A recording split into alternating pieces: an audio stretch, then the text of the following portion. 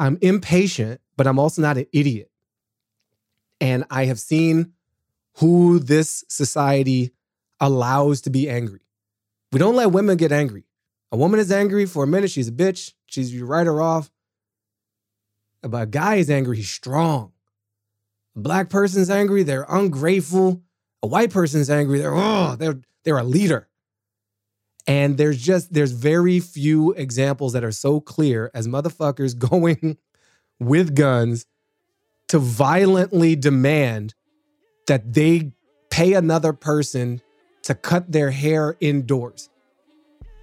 You're not willing to sacrifice nothing for nobody, but you are willing to kill for that? Oh, we're definitely not on the same page.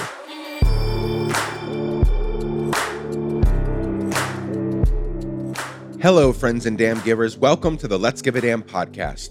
On this show, I talk with people living meaningful lives, people who give a damn.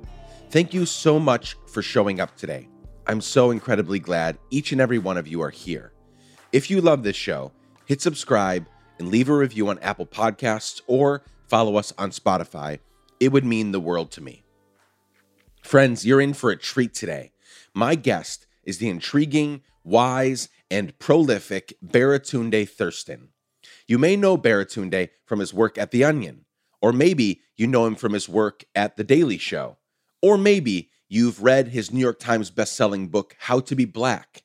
And I haven't even begun to scratch the surface on all the incredible work Baratunde has done. He is also a fantastic podcast host. If you haven't checked out How to Citizen with Baratunde, you're missing out. Baratunde recently received the Social Impact Award at the 2021 iHeartRadio Podcast Awards for his work as executive producer and host of this podcast. Now, during this conversation, we talk about his amazing name, because we had to address that.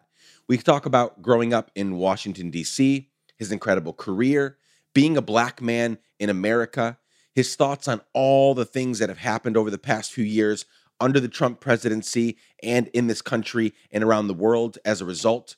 We talk about whether or not he feels hopeful right now, and so much more. Friends, I loved this conversation so much. I know you will as well. When we wrapped up our conversation, I felt like I could keep going for hours and hours, and that's always a good sign. Before we jump into this conversation, a quick reminder that you can, anytime and for any reason, email me at hello@letsgiveadamn.com. I'd love hearing from you. And now, let's get right into my conversation with the wonderful Baratunde Thurston. Here we go.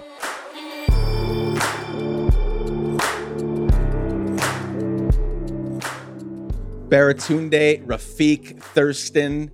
Hello, how are you? I'm good, Nick. How are you? I could not be happier to be talking with you today. I'm so excited. This has been, just a few weeks ago we scheduled this, but I've been an admirer of your work for, some time. And so I'm excited that we actually get to connect now for 60, 75 minutes or so. So welcome to the show. Thank you. It's good to be here, Nick. Did I say your name correctly? Hit me one more time. Baratunde Rafik Thurston. You crushed it. So I'm Latino. My dad is Guatemalan. So when I see that name, when I first saw it years ago, when I was first introduced to your work, I wanted to say Baratunde, right? Like Yes. get that Latino like spice in there. Yes. But I'll try to remember that it's Baratunde. You actually No. Stop. I'm gonna stop you right there. I grew up in DC in Columbia Heights, Mount Pleasant area, and there were a lot of Central American folks who increasingly were in the neighborhood, and they would say Baratunde. There we go. Like, oh, that's my joint. Baratunde. Actually, it is my favorite version of my name, is the Latin version. So you roll that R if you feel so called. Fantastic. I will. I love it. You actually have I loved at the beginning of your TED Talk, which we'll get to in a little bit. You talk about the three parts of your name that really have nothing to do with. Can you just talk about, the three parts of your name that aren't really, they don't really have much to do with your background and why your parents chose those names? Because they're all, very unique. Obviously, you don't get to choose your surname, but Baratunde and Rafik, why that name? It's very special and it's very unique. So the name, talk about it. Yeah, so Baratunde is based on a Yoruba name from the people of Nigeria, which is Babatunde, and that means father returns. That's almost like the literal translation. Baba being father, Tunde meaning return. So if you ever know any Nigerians, it's like Olatundes and Obatundes and all kinds of Tundes. That's right. That's like a common suffix on a Yoruba name. And Baba is a common prefix in all kinds of societies. Papa, Baba, you have Arabic, you have Spanish, you have Yoruba, all kinds of languages. So my folks, especially my mother, wanted to have a little piece of Africa to impart on me. So they went shuffling through books. I was born in 1977. A lot of Black people were rediscovering their Africanness back then. And this book said, Baratunde was just like Babatunde. You just changed one little letter. It's kind of like John with an H or without an H. It's optional. And they went with the Baratunde version, which no Nigerian ever has supported because that is not a thing. You can't just like change the word. But this book written for African Americans was like, you can totally just change it. And it said that some of the meaning also was one who was chosen. And my mother had a series of miscarriages before I showed up. And so my arrival was significant. I was definitely on like super CP time. I was a bit late by the expectations, but it was meaningful that I arrived here. So I got Baratunde as a political act and a mild mistake, according to the people whose name we were claiming. Right. But it doesn't really matter. It's a dope name, and I've been real proud of it. And I kind of understood the political reasons for it. It's a very strong political act for your parents to like take out all their Afrocentrism on your birth certificate. But that was the first one. And then Rafiq is a Arabic word meaning like friend or companion. Mm.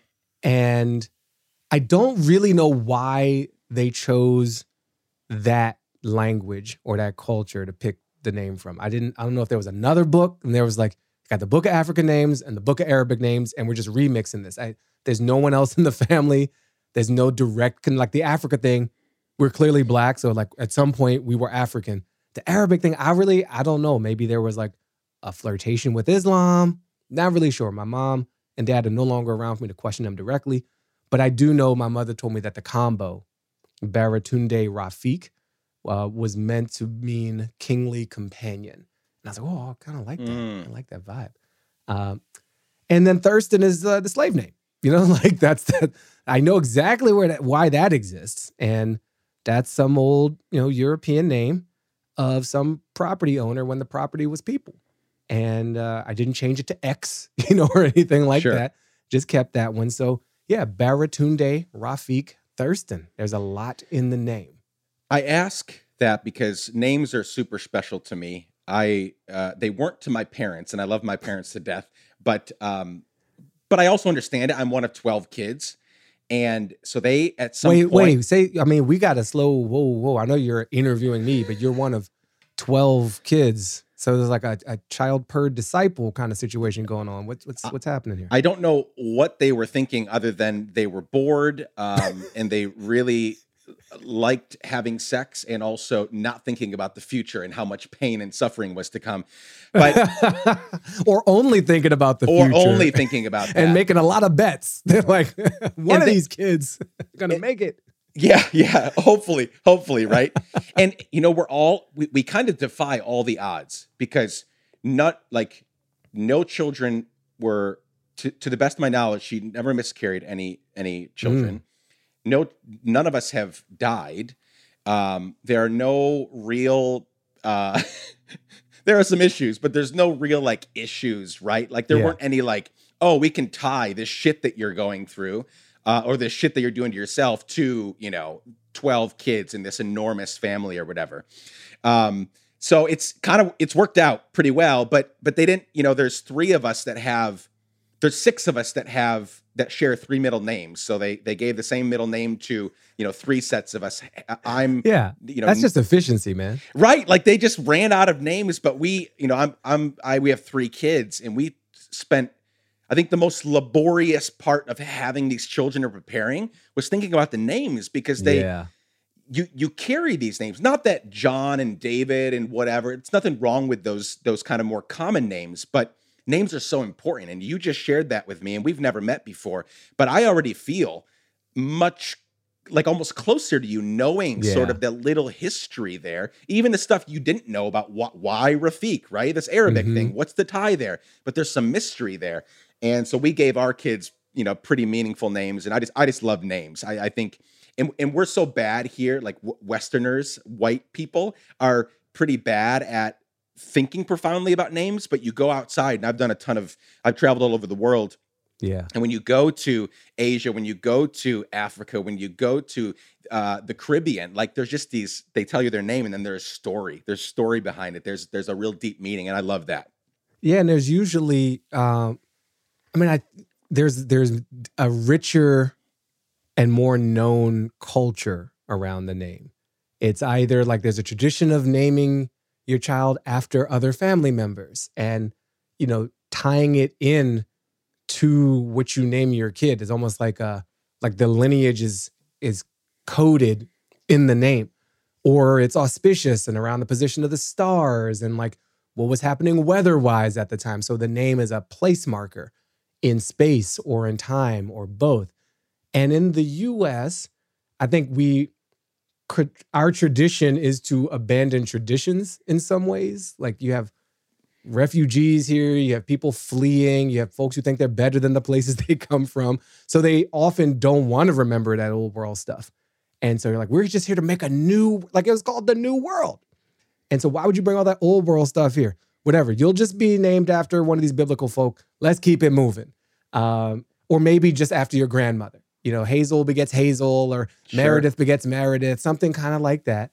And I think there's a sense, especially with white America, there's this odd tension of like a cultural jealousy where someone decided a while ago that to become white, you have to drop all this tradition stuff. You got to drop your ethnic garb and your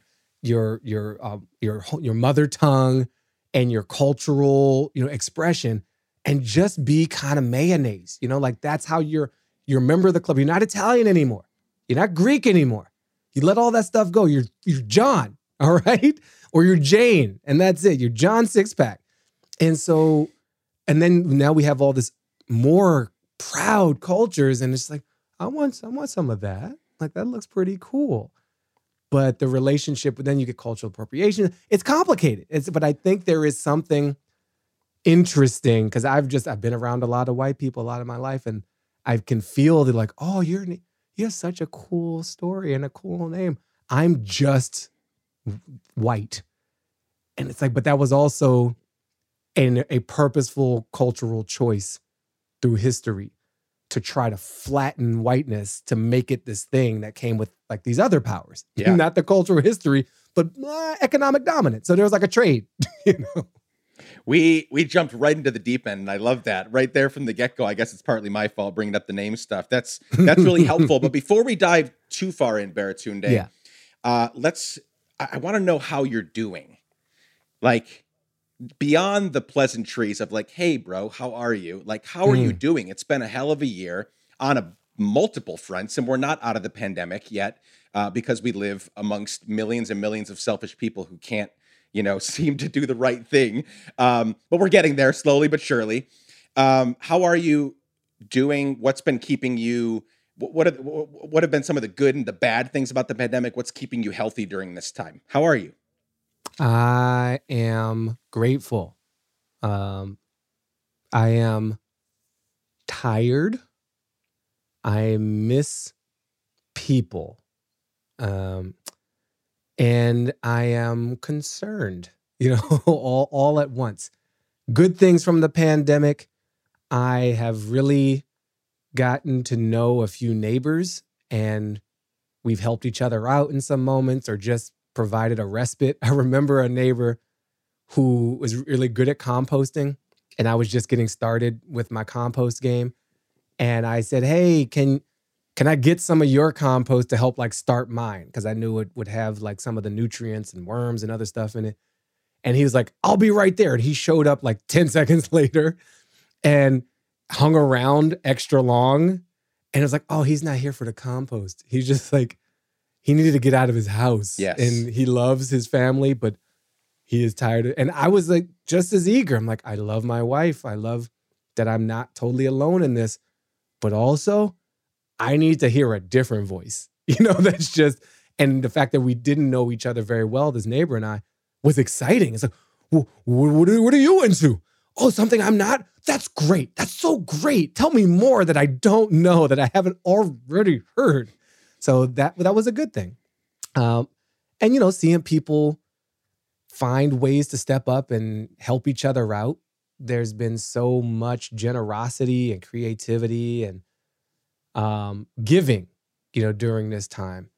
And folks, with everything that's been coming to more light for more people as far as race, like seeing white people actually finally sort of struggle with this is a thing. Yep.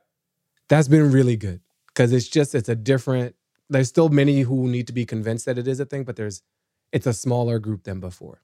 And that feels like I am grateful that there's been some benefit to all of this pain. So that's been good.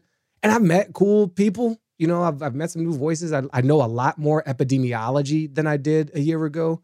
Like I know things like R naught, you know what I'm saying? Like rate of spread and efficacy, vaccine efficacy. Like I feel like I could definitely like run a clinical trial at this point in my life. Yeah. And probably like rebuild society if needed. Like I definitely bought enough from Home Depot in the beginning that I could build a new world if it came to that. So that's pretty cool. That's pretty cool. And toilet paper. Like I really appreciate it. Yes. Way more than I did before. Those are some of the benefits of COVID. Thank you, pandemic. Yeah. Yeah. Yeah. I was just talking to, I just released a conversation actually with Craig Robinson, Michelle Obama's brother. Yeah. And we were talking about we spent a good chunk of time on how so many people you can't unsee the shit that we've been exposed to this year. Mm-hmm. Right? Both from if you just want to talk purely the disease, the pandemic, right? The ways people have responded and not responded to the calls to action and doing the right thing, to the very public and horrific lynching of George Floyd that the entire world sat in front of and then decided what they were going to do about it, right? March in the streets, support, or take a bunch of other sides. The way that the pandemic has disproportionately affected communities of color and people of color, like what's that about? You can no longer say, I didn't know that was happening, so I get a pass, I get an excuse. It's like, no, you have been exposed to so many more ways that culture, society, the government, we to each other are fucking up, and now we have to decide what we're going to do with it, right? So that's like there's more work to do than ever before in my mind, which is for those of us that give a damn, like that's a good thing and a bad thing because now we have to decide what we're going to actually do. We can't do everything, right? That's my problem, that I have to constantly, whip myself into shape and remind myself like, yo, you cannot do it all. I know you want to do it all and you think you can do it all, but you cannot do it all. So like chill out and like figure out what you can actually manageably do. So that's like a weird thing to be grateful for because suffering and horrific things have been exposed. But I think the gratitude is like, man, who wants to stay in darkness? Who wants to stay ignorant to the shit that's happening around the world? Like, and even not just around the world, within a stone's throw of our homes, right? Like we got to know about that stuff. I mean, I basically agree with that. We do have to know about that stuff. I think there is a significant contingent of people who prefer ignorance, who choose that blue pill. And like that scene in The Matrix, ignorance is bliss. Like that steak tasted really good, and he was happy to like live in the fake world because it was less painful. And I think we also see people choosing to embrace convenient propaganda, lies, myths, untruths, because there's a benefit to them in choosing that path. You can choose to believe that the 2020 election was stolen from the former president. Not because you actually believe it, but because you just like don't want to deal with the actual truth. And you feel some power in that aggrievement. And it gives you an excuse to do all kinds of undemocratic bullshit, in the name of saving the democracy that you lost a little piece of, or that you were not victorious in this exercise of democracy. So yeah, there's a significant number of people who are proudly choosing to unsee, and they want to misinterpret, some of this moment and say like, oh, what's really happening is, these leftists, they just hate America, and they hate white people, and they want white people to hate themselves. And who wants to feel like that? No, I'm proud. And so they swing in the other direction, because to like actually face the history is real painful and it's real awkward. And it would force one to acknowledge that one has maybe benefited from something that was not of one's own doing. Yeah. And that leans toward that word privilege. And I'm not privileged. So that's very much a presence too. That backlash is rearing its head. And when I look at what this Republican Party is continuing to co-sign on to, it's not all good. We're not all waking up. Some people are taking sleeping pills in a moment of awakening. Yeah. I mean, I live in, for one more long month, I live in Nashville, Tennessee, which we were talking before you got on, like that. Nashville's not so bad in the grand scheme when you look at, what's around, but it's still like literally today, in legislative session today, they were trying to pass a bill that would allow Tennesseans to run over protesters. I mean, it's an actual fucking bill. Now it's dead, at least for they shot it down, at least for now. But that's wait. They shot it down. Did they have a license to shoot? Wait, what? Yeah, I'm just playing with you. Oh, that was it. Yes, no. Well, that's another bill that just passed. I'm just saying there's a lot of violence. A lot of you don't have to have a permit to conceal carry here. Like those are my neighbors. That's what we're dealing with. I did not get the joke, but you're so right that it's a very appropriate Tennessee joke because that's the shit that like is happening. Meanwhile, we have a bust of Nathan Bedford Forrest still not removed from our Capitol building. So it's just yes, there are people taking sleeping pills. There are people, willfully ignorant. And again, as a bystander of, the work that you've been putting out and stuff, like I'm grateful for you and so many other Black voices that have led well, at least again, from a social media perspective and the different things are coming out that you've produced and made during this time.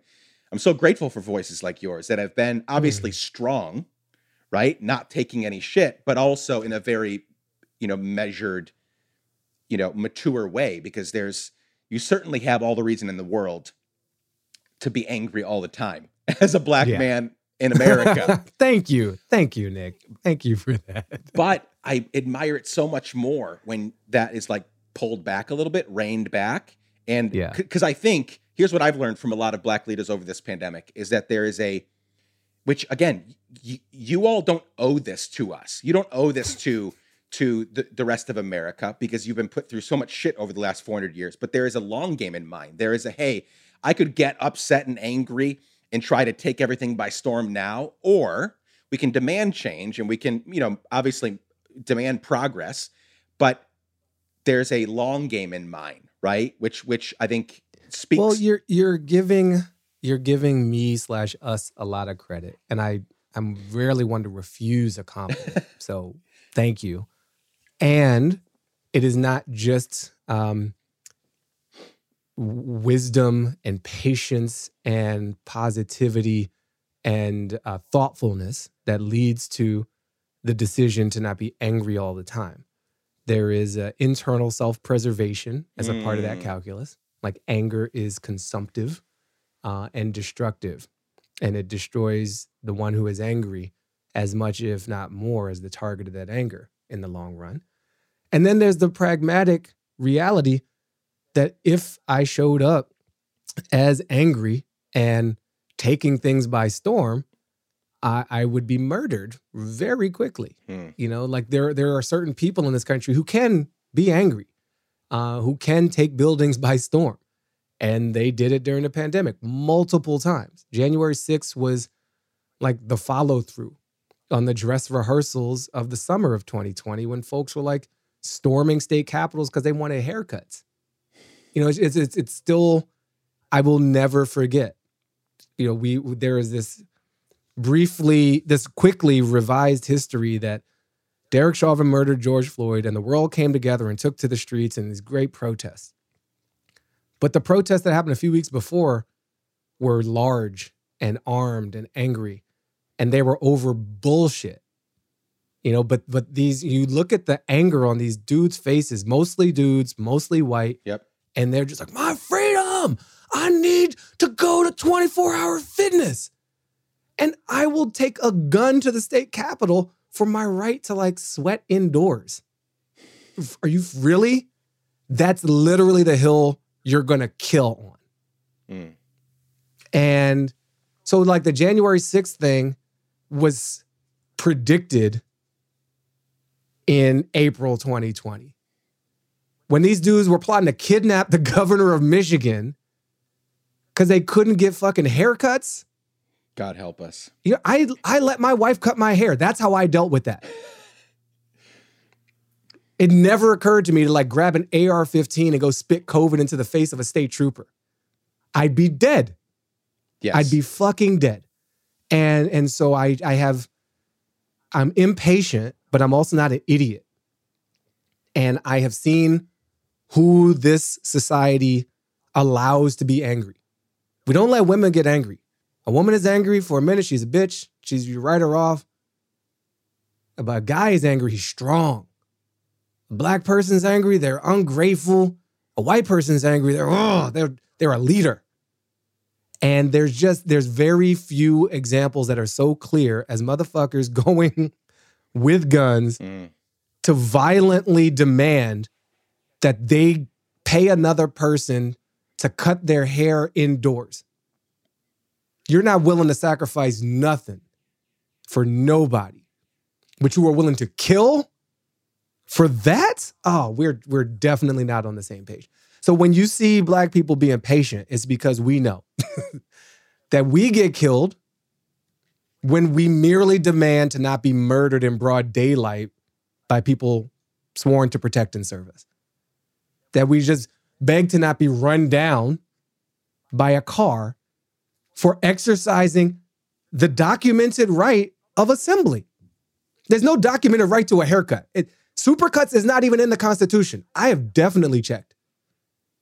So yeah, we have a double standard that is very real, to be understated about it. So wild. So wild. So many things, things we could talk about from this past year. But here's what I want to do, because I want to get to the way I want to take this conversation is I want to end up, in the third act of our conversation. I want to talk about all that you're doing, which is, tremendous work. And I want to, share it with the Let's Give a Damn family. But on the way there, let's hear more, and probably more of these topics that we've already talked about will come up. But let's talk about your journey as Baratunde, as Baratunde, born in Washington, D.C., correct? That's right. Tell me, original Washingtonian. Yeah, you are. May it become a state. Yeah, hopefully, God, hopefully. I mean, let's talk about that for 1 second. Let's combine the Carolinas, the Dakotas. Let's get rid of. I think we could safely just get rid of Alaska and Hawaii. It makes no sense that they're part of this country. Let's bring in Puerto Rico and DC. And let's finally just let Texas and Florida leave because they really want to. And I think we end up with 47 states, right? We gained some, but we actually, go down in numbers. So I think that works out for everybody. There is, I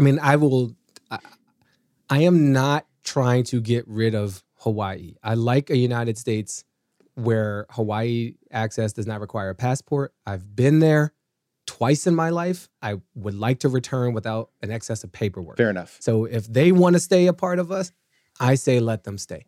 I'm with you though on the secessionist talkers.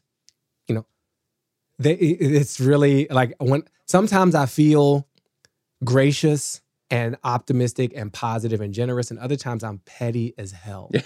And I'm just like, okay, so all these dudes who are just like, this is not my America, this is not the place of the country, then take your own advice. If you don't love this country, leave it. You've been telling Black and brown people that for a long time.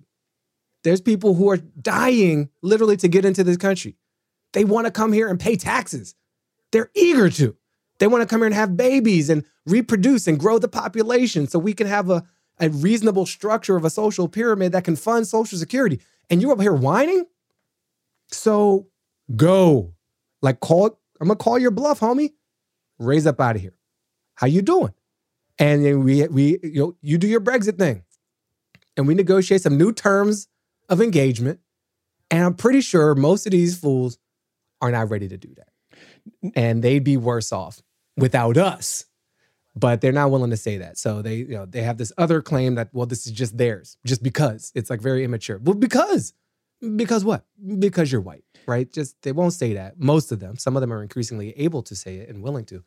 But yeah, I think if just the people who actually want to be American, let us be America. The people who are like having all these doubts and I don't know, be out. It's cool.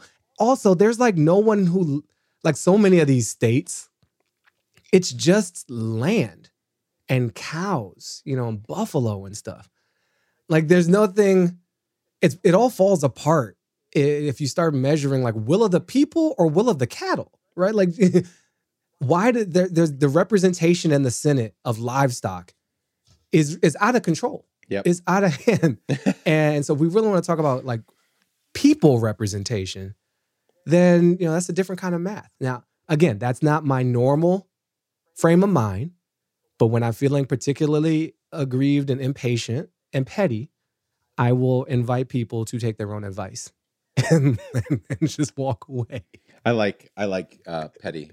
Baratunde. Petty is fun sometimes. Petty it's is very fun. human. Petty is fun. I acknowledge it is not my most elevated self, but it's real. And we need some petty just to like get by, right? As long as the kind of mature, responses outweigh the pettiness. I think some pettiness is on okay. net. I am not petty, but I reserve the right to have moments of pettiness.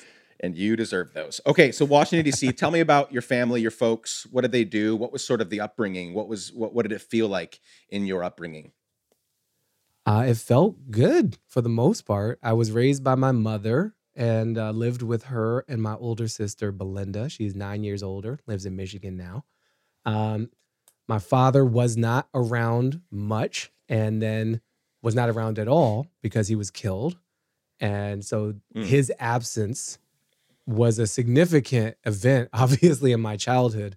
But I didn't fully understand at the time what it all meant. And my mother stepped up so much that I wasn't conscious of like a big hole in my life. I had clothes, I had food, I had friends, I had a home, I had love in the house, and I clearly turned out pretty okay. So it's been significant, and I'm starting to like think about it more, but it didn't derail, my whole development as a person. But it certainly defined my development as a person. So what family was like me, my mom, my sister, and our pets living on Newton Street in Mount Pleasant. And, neighbors kind of up in your business a little bit, but in like a loving way. And a lot of trust. We playing in the streets, riding our bikes, going to Rock Creek Park. DC is a great place to grow up for access to resources that don't require a ton of money. You have all the national museums there. They were free. I think they might still be. I'm not entirely sure, but I remember going to the Air and Space Museum and the National Zoo and seeing the pandas. And it was just a normal thing that we did. And we didn't have to fly or get on a long bus trip. We just go downtown. I was in the Easter egg hunt at the White House under President Reagan. I was in the inauguration of George H.W. Bush because I was a Boy Scout. And I remember we like stood sentry along the parade route. And I was like, this is cool. This is a cool place to grow up. And it got more heated over time because of crime, because of drugs, because of police. And I remember as a child feeling like, oh, my neighborhood is not as safe anymore. I can't just sit out on the stoop the way I used to. My mom wants me to come in the house. And I remember her going and joining the church across the street for peace vigils and candlelight vigils and stop the violence, mini marches and community meetings. And that was starting to occupy like a lot of time. So I remember my mother's stress. And I remember as a kid, not really appreciating it. I was like, I just want to go outside and play. And I'm getting a longer and longer list of things I can't do. And then we had to move. And that's dramatic because then you're like uprooted from everything familiar. And we moved out of DC to Tacoma Park, Maryland, which I think is just all Silver Spring now. They kind of redesignated some stuff. But it's right across the DC border. And that felt more isolating. I remember going to a private school instead of the public school because the public school was hella violent. And my mom was like, no, you're not. No. And so it all affected my life a lot. And where I lived, who I was educated with, like how long it took me to get to school each day. It was like an hour each way. Couple of buses and a train and a walk. But I sound like a grandparent, like I had it took me 5 transfers and I burned through 6 pair of shoes uphill both ways just to get my education. But it was kind of like that. That was a long, long route to get to school.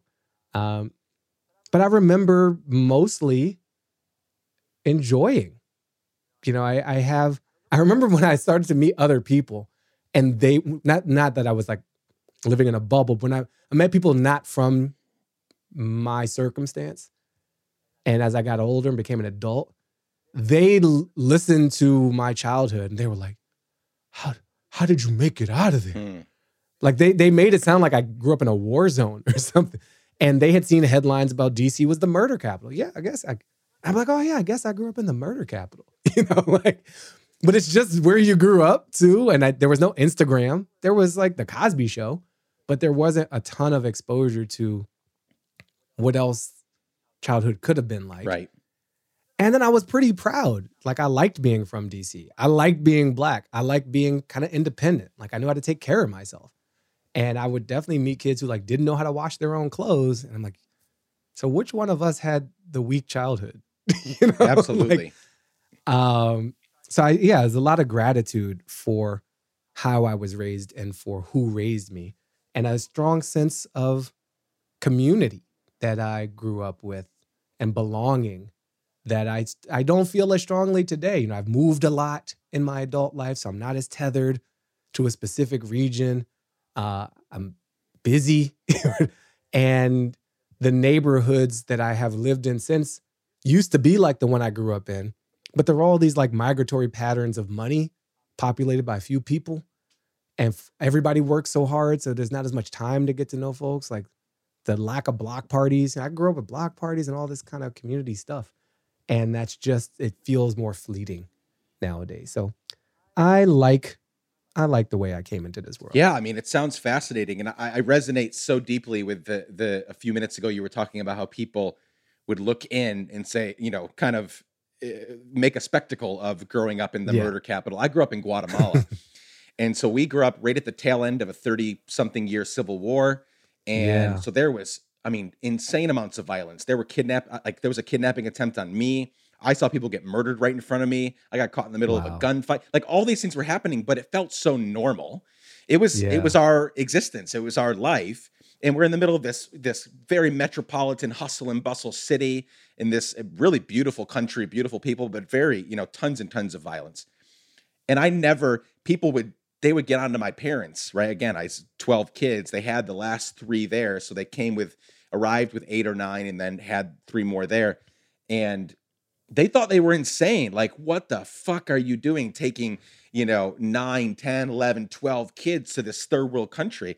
And for us, it was kind of great. Like, it was super fun. Like, we live in this amazing country and the people and the food and everything. So I deeply resonate with that little bit that you were talking about. Because you lost your dad, and I'm sorry for your loss. Because you lost your dad so early on, were there any other kind of mentor father figures in your life that helped you, or was it mainly, your mother, your sister, your family? There was a whole community of dudes. My mom was very close to a friend of our family, James West, who I'm still in touch with. And he had a massive influence on me. He was a photographer, he was a bass player, a cello player, and he exposed me to all those things. And he's like a positive, fun energy. There was this guy my mom was dating for a while, this good dude, Nathan, real gentle spirit, gentle soul. Really remember appreciating him. There were these brothers. I don't remember where they were from, but there were these Latin brothers, Pepe and Pinky, and they owned a bike shop called Brothers and Bicycles. And one of them played bass too. Like I grew up playing bass. I was in the DC Youth Orchestra program, but I remember going to Pepe's place for lessons. And when I needed to get a bike, like they cut my mom a deal. We really didn't have a lot, but we all knew each other. So it was not just a transaction. It was like a community investment to like get this little dude a bike. And also my mom made me sign a contract. My mom was such a weird, intense woman, man. Like she was really concerned about me letting someone else ride my bike. And she's like, this is your bike. You will not let anybody else ride this bike. And I was like, okay, cool, whatever. And then she's like, no, seriously. So I remember, like, I don't remember the day of the week. I remember it was like late afternoon, around 4 p.m. We're at Brothers and Bicycles. We're standing at the counter. I'm about to get my first BMX bike, this relatively light, for the time bike. It's probably made of iron or something in hindsight. And it had a cool paint job where it looked cracked all over. I'm like, yeah, this bike has been through stuff, but it was just a cool paint design. But before I could take possession of the bike, my mother had handwritten a contract. Amazing. That I would not let anyone else ride this bike. She made me sign it. And she made Pepe sign it as a witness. And she signed it. She was for real. She was like, no jokes. I was like, this woman is rather intense. Definitely no other mom that I knew. They might say to their kids something like, don't let somebody else ride your bike. And then the kid's going to do what they're going to do. And my mom thought like this piece of paper was like an enforceable thing. And she involved other people too. So now our business is out in the street. It was crazy. It was really crazy. Did you ever share it with anybody, or did you keep to that contract? I'm pretty sure it worked. I'm pretty sure I kept to the contract. She sufficiently scared the shit out of you, and you were like, no. Yeah, because I'm like, what is she going to sue me? Like, what does it mean to breach? Like, I was probably 9. Like as a 9-year-old, I didn't sign a lot of documents. Yeah. You're like, I can't be homeless over this bike. Yeah. And I'm like, what? And I also had memories. My mom, she set a really strict and strong example. My older sister, I remember her working at B. Dalton bookstore and working at KFC. Perks, both. You get discount on books and discounts on chicken. Like, what else do you need? But I remember my mom essentially, she charged my sister rent. Like she like garnished some of her wages. She's like, I need a percentage. And my sister's like, this is my money. Like I work for this. And my mom was like, this is my house. And now that you're earning, you can contribute to us living here. And I witnessed that conversation when I was probably 8-ish years old, because my sister would have been in high school around 16 so I was like, yo, my mom is like not joking. Like she will take your money right out your piggy bank, you know what I mean? And call it like, contributing to the family. It's very gangster shit. So. But you got to survive, right? So she's like trying. Absolutely. And she was teaching us something. Yeah. She was teaching us something. She was also like relatively alone herself and like surviving all kinds of traumas. And so she showed up so intensely in a way that I didn't really understand the origins of that. I just thought like my mom is different from these other moms. And I'm not going to test her too much. Yeah, that's for sure. So you end up at Harvard University. I do. And what did you study there? And then I want to figure out the pivot from Harvard not that it doesn't follow, but just what was the pivot from like your Harvard education to, working at the Onion and the Daily Show and all that. So what did you study at Harvard? What was your experience at Harvard like as a Black kid from DC? It was dope. I'm sure. I really loved Harvard, man. And you will not find every Black alumni saying such things. But I had the benefit of a preview for 6 years in DC, my last 6 years as a child. I attended the Sidwell Friends School in Washington, DC. And I was a private school, a pretty elite private school, small population, high tuition, well-resourced. And, the Clintons sent their daughter, Chelsea, there, and other members of the administration. And obviously later, the Obamas sent both their daughters there. So it's one of these highfalutin institutions. And that was training ground. And I went through a lot of learning and adjustment and awkwardness and pain. And I came out of that pretty strong. And so Harvard wasn't the intimidating slap in the face it almost certainly would have been if I had stayed in my earlier version of DC, the Newton Street version of DC that's almost all Black and brown, that's public school, that's lovely and joyful and community driven, but is not what a place like Harvard feels like. So I had this transition, and 6 years is a good amount of time to adjust. So I got to Harvard and I was like, oh, I got this pretty much. There were definitely some moments of academic struggle, but not a ton.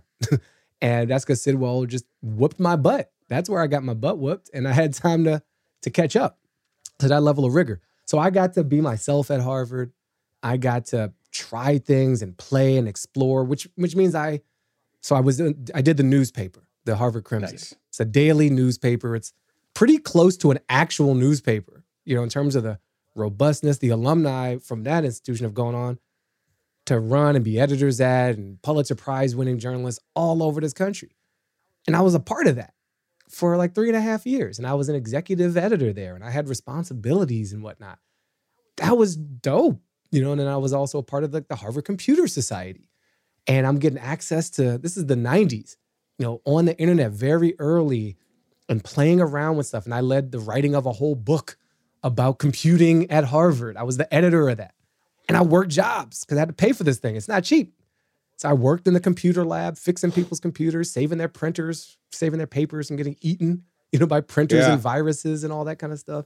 And I was a part of the Black community at Harvard, the Black Men's Forum and the Black Students Association.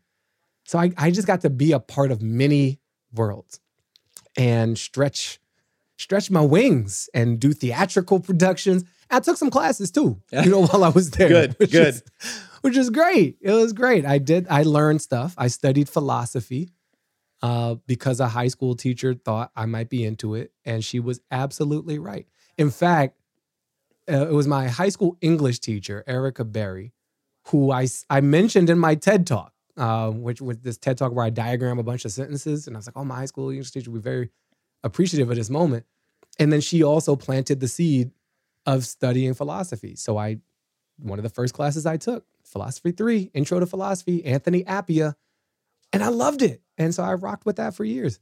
It was, there was, again, awkwardness, pain, failure. Sure. Like I had no romantic relationships. Finances were not great. It's cold, not just temperature-wise, but like personality-wise in New England. That's not great. And a place like Harvard, with being Black there, it's being Black in America. There's a history of exclusion and what paintings are on the wall, and somebody's going to put a swastika on the wall or write the N-word on the wall. So it's kind of like the same story. But by the time I got there, it wasn't a shocking story. And so I don't think it knocked me off my game as much as it might have if I hadn't been raised in the house I was raised in, to already be primed to see that this stuff was part of America, to be primed to already love myself with my pseudo-Nigerian name and this political mom, and to have that Sidwell time to adapt, to these different to that type of institution. I have a love-hate relationship with university, mostly because it mostly just feels like overpriced, like shit show. where, most of Yeah. my friends are not using anything. They're not in the career that they went to school for. And they're still, they're in their mid, late 30s and still deeply in debt from school. Right. And so I Yeah. hate that part about college and how we've made it this like God, like you have to go. I mean, it's loosening up now where places like Google and Apple don't require a degree, as long as you can do the shit, like we don't need you to have a degree. But for decades and, longer, it's been, you have to have a degree. We need you to have a master's degree to make $17 an hour for X job. And that's just like ridiculous. But I'm also, so I hate it on the one hand, but I'm equally fascinated at your experience and the experience that many people have told me, where it's so life shaping, and the things you get to do in that environment. It's your first. Maybe I didn't need it as much because my parents, like growing up in a foreign country, they let me start going off on trips by myself with like complete strangers to other countries when I was a teenager. They were very like, go off and like find your way. So I had already had experiences. It wasn't like I was going from this very protective environment to, school. But I quit school. I went to Bible college, and I quit school 2 years in, or a year and a half in. I was doing well academically, but I was like, I feel I'm paying you lots of money to not teach me anything that I couldn't learn. Like I was already like Yeah. a voracious like reader, and I love to study and I love to research. And so I was like, I'm not going to keep paying you, and I could just buy the books and go home and do it myself, right? But I Yeah. sometimes, every once in a while, I miss school, and I'm like, man, I wish I could, like, maybe someday I will go back for something. I don't know that I need it at this point, but maybe I do. So I'm glad your experience was, positive, it seems, for the most part. It was positive for the most part. I mean, I think I was lucky to go to college before social media. Sure. I was very fortunate that I was born in 1977. I didn't choose it. Maybe my soul chose it, but I came up in that era, and I don't know how I would have handled those additional pressures and that additional screen in my life. I was already really addicted to the internet when it was slow and had no pictures. So I don't know what I would do with HD, internet and true broadband. And I think, what's happened in the past 20 plus years is the experience I had has become even more expensive, Yeah. more debt laden or less accessible in general. And I think, what I did shouldn't be for everybody. Like, it shouldn't be a requirement to do all that. And I was lucky that I got myself out of the debt hole. I worked a lot during college. I had a lot of financial aid, and I left with still a lot of debt. And I hustled to pay that off. And I didn't have, I was lucky that I didn't want to go to grad school, which would, like, if I'd gone to law school or gone to medical school, that's, I have friends more, who yeah. did that. And you're boxed into these career choices by that debt hole, and so then you got to go work for some institution that doesn't excite you, doesn't bring out the best in you, but brings out the money so that you can kind of be free. So it's like debtor's prison for your dreams for some people. And for some, they don't even recognize that it is, which is a little sadder still. So yeah, I think there's a college has become this very privileged experience, and some of what it can offer should be more broadly available. The ability to like explore yourself and engage in activities and have a level of security around experimentation, to have a level of resource and access to that resource. Like, it shouldn't cost that much to learn. It shouldn't cost that much to collaborate with other people around things you might enjoy, right? Like a newspaper. We should have a society that lets kids make media together, and not have to work 4 jobs just to help out, paying their family's rent. And so there's a larger economic failure and a larger creative failure of our society when that kind of experience is reserved for people who have the most resources or people willing to sacrifice so much for a shot. Yeah. Yeah. I mean, like most things in life, university is nuanced, right? Your career is very fascinating to me because you're much more famous than I am, but it's been sort of a I think there's parallels in that it seems like over the last period, you've done a variety of different things that have looked, very different from each other. And each opportunity sort of built on the next one to give you more and more opportunities. And I love that. You've worked for The Onion, you produced on The Daily Show, you have written for, some of the biggest, publications out there.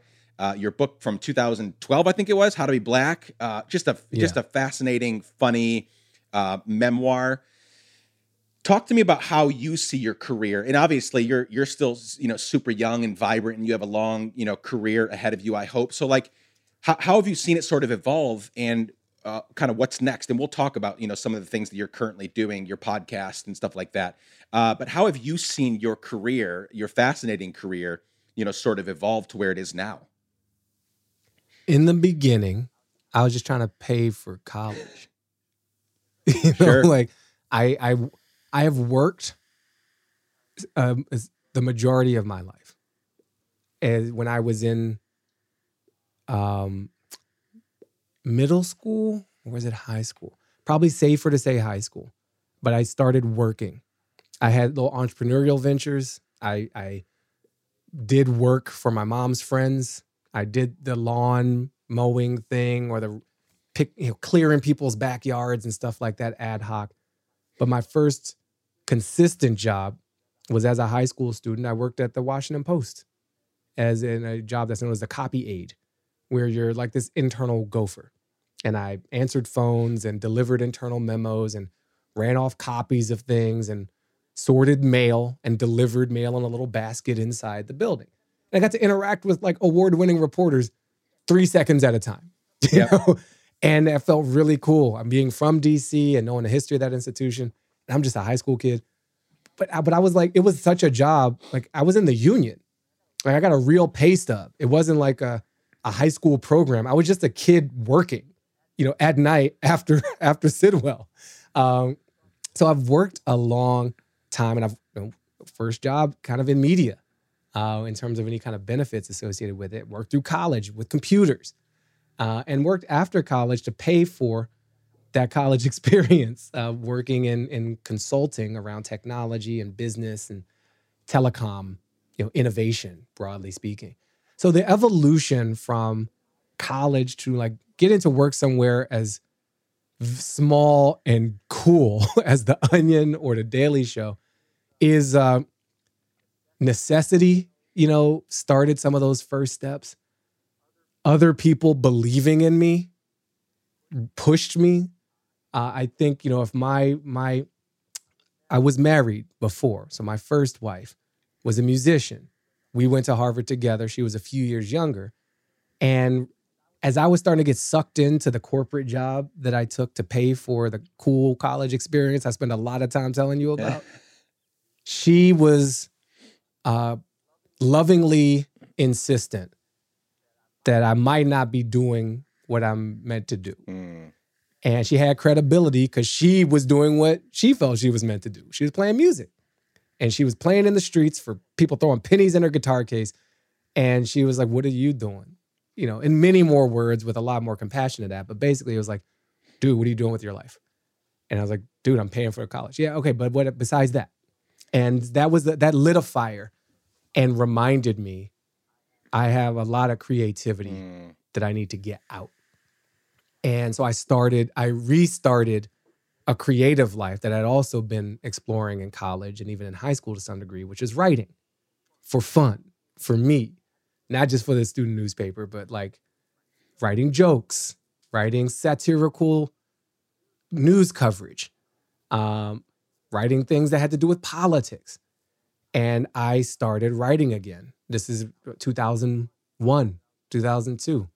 And you also had 9/11, which is like this obviously massive and shocking event. And things like that make a lot of people question, what am I doing with my time on this planet, with this life? It's not assured. So make the most of it. And so I started studying creative arts again. I took a stand-up comedy class. I took a comedy writing class. And I took all the hustle that I had inside of me. The hustle that got me through DC, the hustle that got me through Sidwell, that got me through Harvard, that got me through the murder capital without feeling like I was at risk of being murdered constantly. And I poured it in to this new outlet. That was really an old outlet, this creative outlet. And I gave a lot to my day job, but I reserved some for me. And I slept very little for years as I lived these two lives. And that helped me push through and find a way to like do creative stuff and make some money, get some healthcare and not just have it be this random thing that was kind of undirected. And when I get focused on something, like when I want something, Nick, I will pursue it. Like I wanted to figure out composting. I bought a book on composting. I started looking at YouTube videos on composting. I talked to my neighbor about I am like very good at composting now.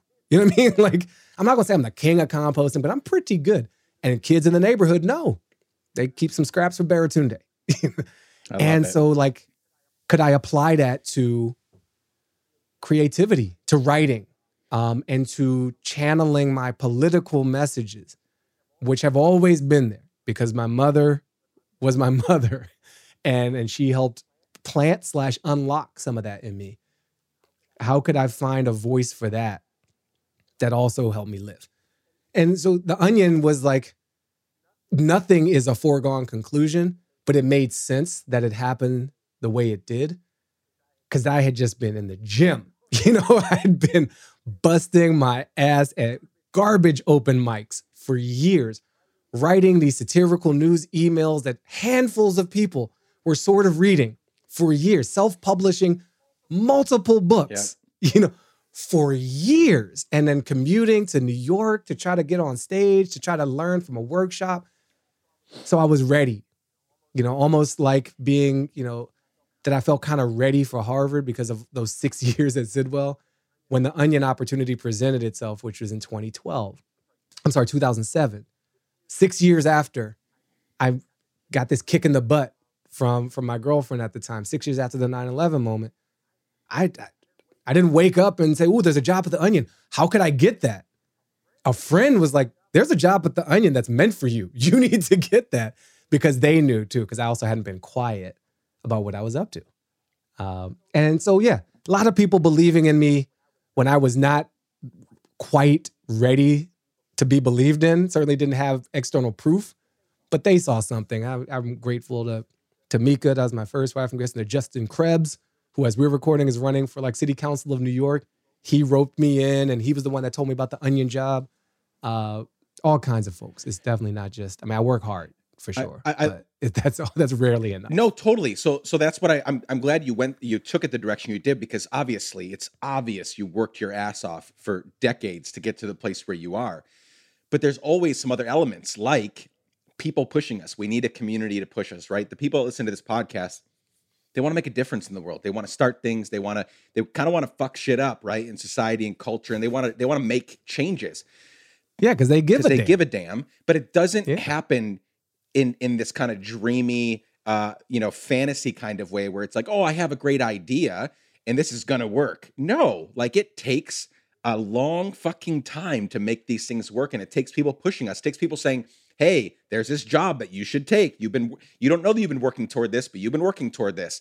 And it takes, loved ones and mentors and people around us saying, "Okay, these first 3 books or whatever, not many people read them, but this is the book that needs to come out." And now, and then boom, a New York Times bestseller.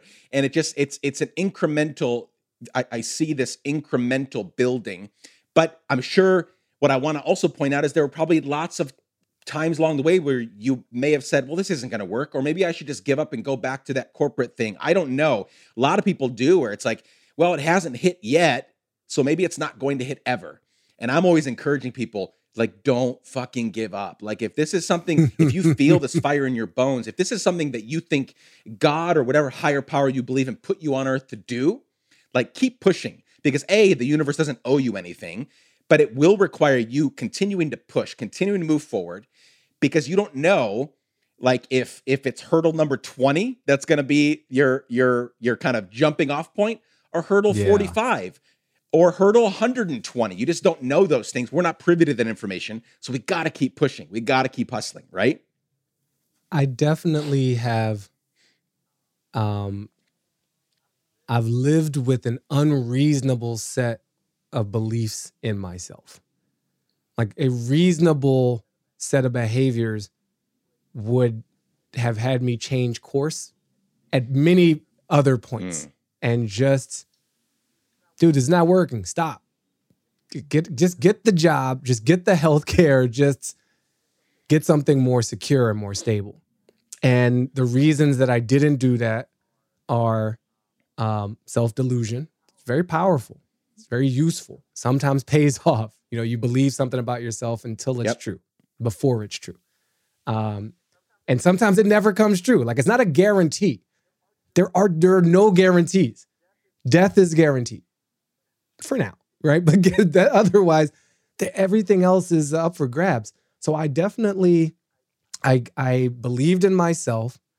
I think I was very fortunate to feel relatively free in a world that doesn't encourage me to feel that way. And I grew up loved. You know, I grew up housed and clothed. I grew up encouraged to explore what I was into. I didn't grow up in a household where my mother's like, you're going to do this. And if you don't do this, you're not my child.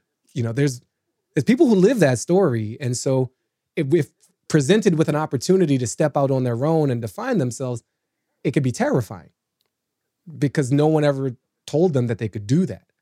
I was told from a very early age, you can be anything. You can do anything. I think I believed my mom, you know, for better ultimately, but sometimes for worse. So that helped. I got lucky. You know, there's like an alternate version of my life where I end up in jail.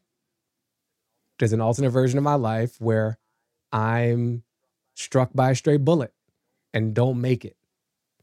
There's an alternate version of my life where I missed the email. I missed the email and I don't get that job at the Onion, which unlocked so many other levels. Like, if I look at my life as a video game, like, that was a key level up. And I could see so much more of the map when I got through that door. But without it, I'm not saying I wouldn't be Baratunde. I would always be Baratunde. But I might be a very different version. You know, maybe end up working at an advertising agency. Right? That's very plausible, very still storytelling, still digital, uses a lot of the things, but I might not, my efforts and my labor may have been loaned out for much longer to somebody else's name rather than doing it in my own name and risking my own reputation in the process. So all that is part of it. Yeah, I mean, I could talk about this for hours. I probably shouldn't, but it is not as simple as just pursue your passion, man. Right. Like, just follow your dreams. I was lucky, you know. I was so lucky, and it was timed well, and I worked hard. Right, it's all those things. And I had people put even that the How to Be Black book. Like, my friend Maui, refugee from Eritrea, Ethiopia, met him at Harvard. This dude had credibility. He wrote a book. He wrote a memoir when he was like 18 years old. Like, or 21 years old. You're 21, you write a memoir. You think you're Frederick Douglass? What are you doing here? But then when he saw my scribblings, my little email newsletter, my newsflash newsletter, my self-published, printed at Kinko's, stapled at home books in very heavy quotation marks, I remember him saying, he's like, you know what you do? You mock the world. And the world needs mocking. You need to write a book. You really need to write a book. And I wasn't going to do it. Maui was like, you need to write a book. And then HarperCollins comes along some years later, like, you need to write a book. I'm like, well, Maui said it, now Harper says it. That's 2 data points. I'm going to say that's a pattern. And I'm going to go forth with this. I became friends with Anand Giridharadas years back, a writer, speaker, He's amazing. agitator, rabble-rouser. Yes.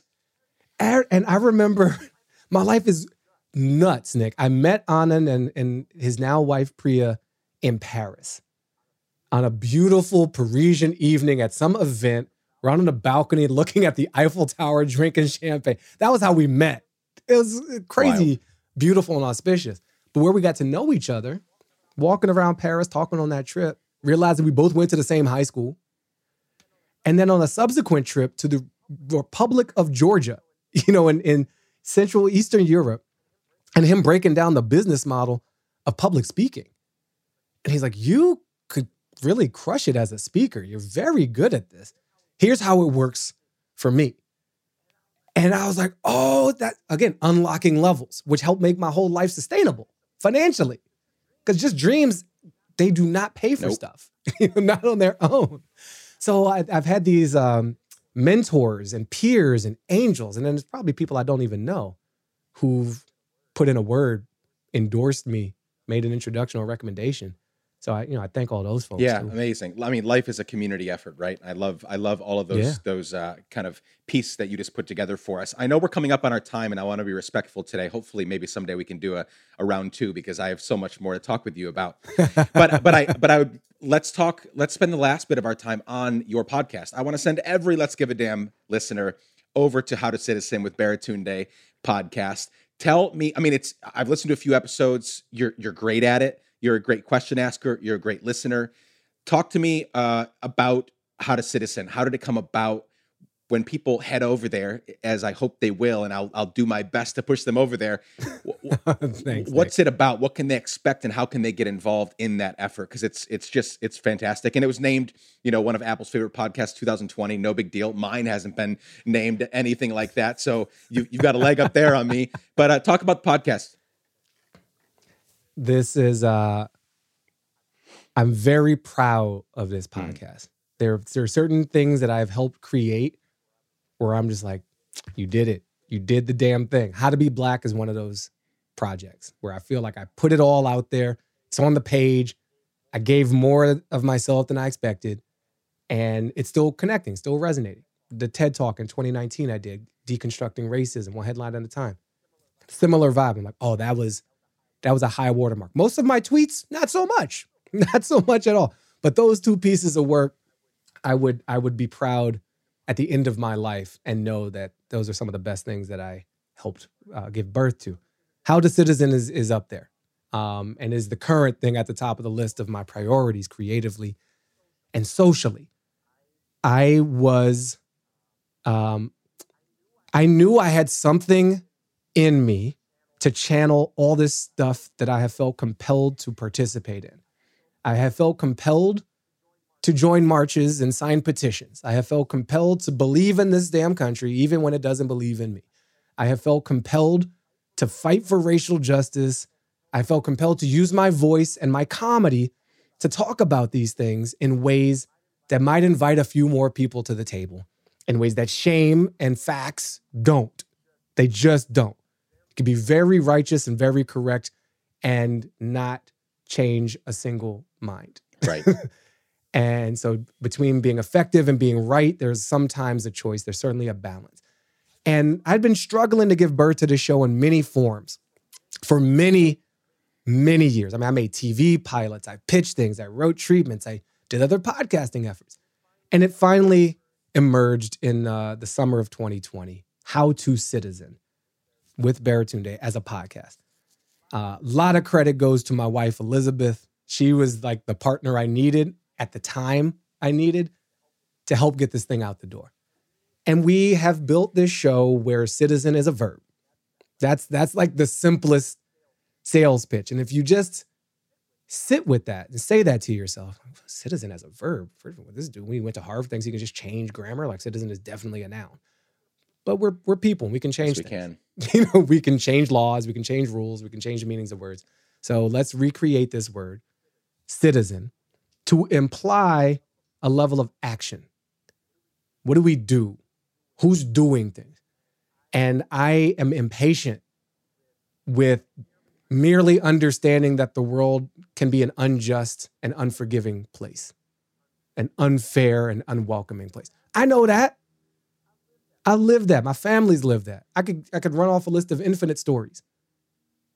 Also, we can do stuff, And I think especially during the last presidency, that's where the word doom scrolling emerged. Every bit of news was an assault on our belief in ourselves. And it became addictive to lose faith. Well, obviously, Stephen Miller wants to sacrifice babies at the border. That's just what he does, the Santa Monica fascist. Obviously, blah, blah. Well, yeah, Bill Barr. Yeah, it makes perfect sense. In the Supreme Court, of course, Trump's going to get 3 people in a... And there's something really destructive and addictive and self-reinforcing about believing that things will get worse and that we just have to sit and witness it. And the best we could do is document our doom. That is not me. It lights me up. It's indulgent. It's self-indulgent. It is disrespectful to the people that brought us here. Across borders, across time, across firing lines. I would not be here if a bunch of people hadn't put themselves in front of a knife or a gun or some form of abuse for me to be there. And if they had had that attitude, that all I can do is just witness the destruction and the damned, none of us would be here. So it pisses me off and it inspires me because I knew there was like another type of story that we could tell. And because of the weird journey my life has taken with comedians and writers and activists and technologists, my Rolodex is dope. Right? I just like personally knew too many people doing more than bearing witness to our destruction, but engage in an act of reconstruction of something better. Citizening, turning this thing into a verb, showing up, participating, building with other people, knowing their power in deep ways that went well beyond the voting thing. Voting's so important, but so not enough. Necessary, but insufficient. One of the first things I ever learned in philosophy is necessary, but not sufficient. I felt real smart as an 18-year-old learning to use words in that way. But now I feel it. Yeah, voting is necessary and totally insufficient, especially if your votes are not counted because you have an electoral college, which gives cows more votes than people. That's what that's the spirit of the show. I probably couldn't be any clearer about what has inspired it and where we're going for, what we're going for. And we're in the second season now. First season was a scattershot approach. Just grab people from the email contact list, throw them in a chair on Zoom. Let's talk about what you're doing. And always giving the audience something they could do to citizen. The second season, like we are making a case for something in the second season. And it's all about money and economics and how the system that we live in economically makes it very hard to do all these things I believe we have to do to self-govern. That's the whole, otherwise we could just outsource, just give all our power to a dictator, let them tell us what to do. Many people have chosen that path throughout history and today, and it's always available, always. But if we're going to govern ourselves, then we need to practice that. We need to know what that means. And we need to have an economic system that makes it possible. Otherwise, all my mouthing off, we can citizen, we can show up, we can know our power. That's just a pipe dream when you can't pay your rent. It's just like, we don't even have time. So how do we do that? And I'm just like, we are bringing it in season 2 with some historical analysis, with some highlighting people doing stuff today. And I hope we do season 3. We have more themes to go in harder on it. That's the show. That's what we're up to. howtocitizen.com. People can point their browsers there, find us on social, and just give it a whirl. Give it a listen. But I would strongly encourage people, if you have a lot of time, roll back to the beginning of season 1, play it in order, and feel the evolution. You kind of relive some of the election stuff too. But if you had limited time like most people, I get it. Just start with season 2. But listen in order because we're building something. And I'd love for your listeners to help us all build it. This is not a show that's just about how smart Baratunde is or how smart his guests are. It is about what we can and must do to preserve our freedom. I fucking love it, man. So good. Thanks for letting me go on such a rant. I didn't know. No. I love all of it. I want everybody to go check it out. How to Citizen with Baratunde podcast, How to Be Black. an amazing book, an amazing memoir, your TED Talk from June of 2019, How to Destruct Racism, One Headline at a Time. Brian Williams called it, one of the best TED Talks ever, and that's high praise. You've just done so much. I want people to check it out. All the things will be in the show notes. But Baratunde, Rafiq, Thurston, thank you so much for joining us today. This was just fantastic. Thank you. Thank you, Nick. This is a really good part of my day. I appreciate your time and what you're doing with your platform and with your voice. And thanks for sharing so much of your own story. It made it more of a conversation and less of like an interrogation. Some of these, shows and be like somebody just shows up with 1,000 questions and just like extracting, bits. It's like mining, story mining. And I appreciate you engaging as well. I feel like I've learned a lot too. 100%. Thank you, brother. All right.